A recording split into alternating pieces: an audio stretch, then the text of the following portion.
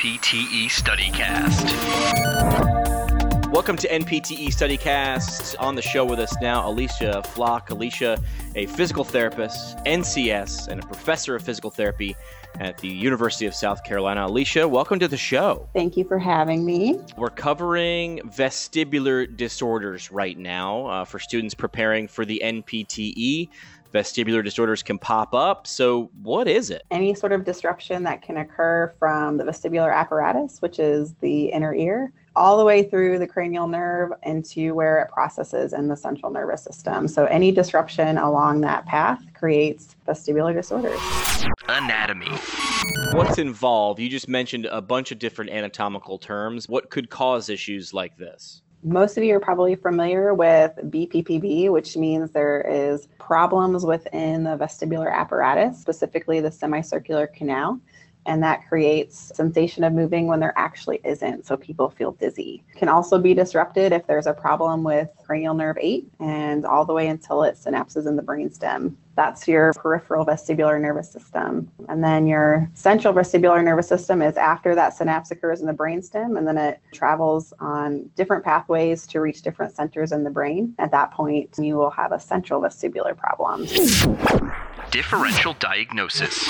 All right, so now we know what it looks like, but what else could it be? What's a differential diagnosis? A lot of times on the NPTE, they like to throw you a curveball. There are several differential diagnoses for dizziness, primarily because people we work with and the general public call dizziness, and they refer to a variety of things. So it can be lightheadedness, where they have a feeling that they might pass out or they feel faint. That's typically a dizziness associated with orthostatic hypotension. There is dizziness that refers to vertigo, which means room spinning, and that could be peripheral or central vestibular dysfunction. And then there's folks that refer to dizziness as a feeling of imbalance or disequilibrium. So they feel like they're going to become unsteady or they don't feel steady on their feet.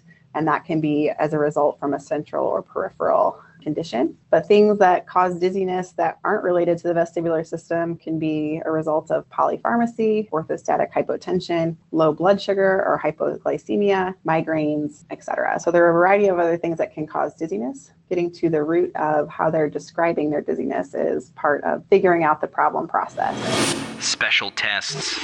Now, how do we prove it or disprove it? What sort of tests can we do to make sure it's a vestibular issue and then maybe central or peripheral? One of the biggest components of an exam that involves dizziness is subjective interview. So you're trying to understand when it happens, how long it's been going on, when it does happen, how long it lasts. Is it come and go or is it continuous? And is it related to positional changes? A lot of the tests associated with figuring some of the peripheral versus central out. An example is to rule out or rule in peripheral condition, BPPV, or benign paroxysmal positional vertigo, is the Dix-Hallpike. Some other peripheral tests are head thrust or dynamic visual acuity tests. And then throughout your exam, you're looking for central signs, such as presence of hypermetria with saccade or abnormal changes in the ability to perform vestibular ocular reflex cancellation, or to be able to follow a moving object with your eyes and head moving in the same direction. So a combination of tests to rule in and rule out peripheral and central testing, and then also rule in that it's the vestibular system overall.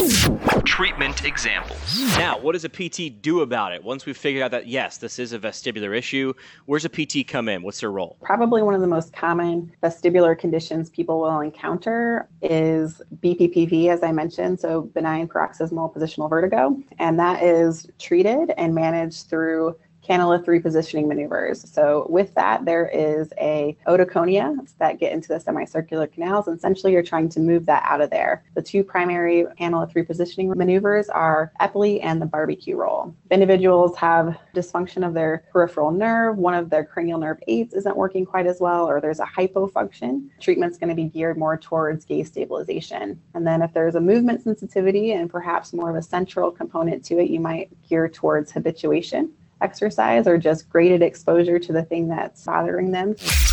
Here's your example question. A physical therapist evaluates a patient who reports dizziness when getting out of bed. The physical therapist suspects the patient is experiencing symptoms related to the benign paroxysmal positional vertigo, BPPV. Which of the following would be the most appropriate, in bold, assessment to confirm the presence of BPPV? A, head thrust test, B, dynamic visual acuity testing, C, Dix-Hallpike maneuver, or D, clock drawing test? Answer in your head now.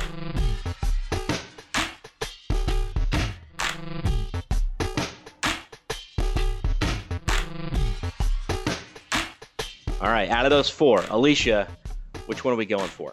The answer is C, Dix-Hallpike. Dix-Hallpike maneuver is an assessment in which an individual is moved into a position, and it is intended to elicit a response from the presence of otoconia and the semicircular canal. Position the patient and look for nystagmus to indicate the presence of BPPV. Head thrust test is a special test looking for the ability for someone to accurately perform VOR, or vestibular ocular reflex testing. This is specifically to look at peripheral vestibular hypofunction. Dynamic visual acuity testing is an additional test that looks at peripheral hypofunction. So it has someone perform the eye chart to see what their visual acuity is in a static position, and then having the person move their head side to side and seeing then how low they can read on a visual eye chart. Depending on the difference could indicate the presence of peripheral hypofunction. Finally, clock drawing test. Clock drawing test is a neurological test used to identify the presence of unilateral neglect.